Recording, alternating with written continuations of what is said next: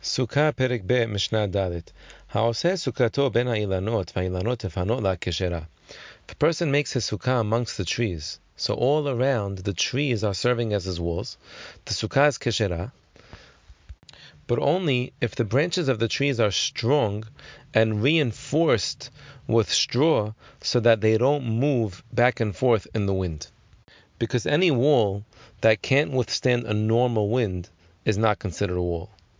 The Mishnah continues, Sheluhe misvah peturim min hasukah.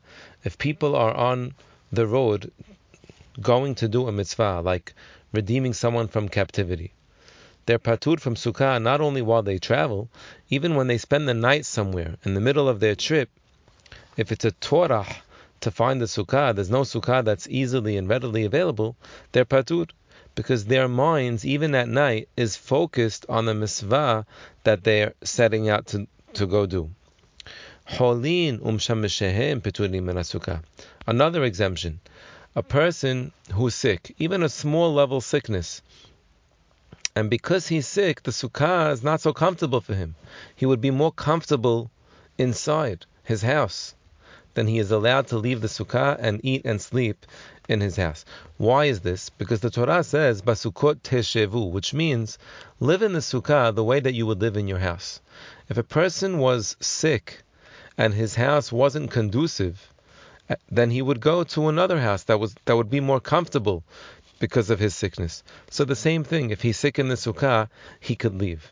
Now Bartenura says that's only because he built the sukkah in a place that is fitting under normal circumstances, just he's sick.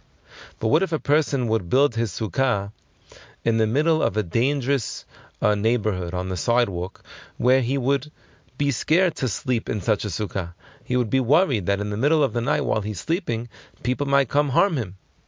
Even if he's not scared to eat in that sukkah awake, but still, that sukkah is not fitting for all the things of eating, sleeping, and drinking. So then that sukkah, he does not fulfill even eating in such a sukkah.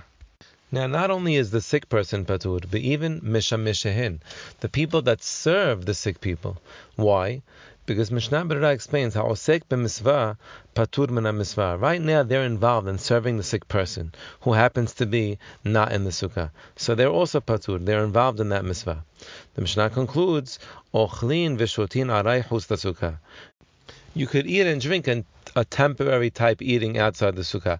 Bartenura explains that means that you just want to alleviate your hunger, but you're still planning to eat your next meal because you're not eating that much now. So that's called a snack, and a snack is allowed outside the sukkah.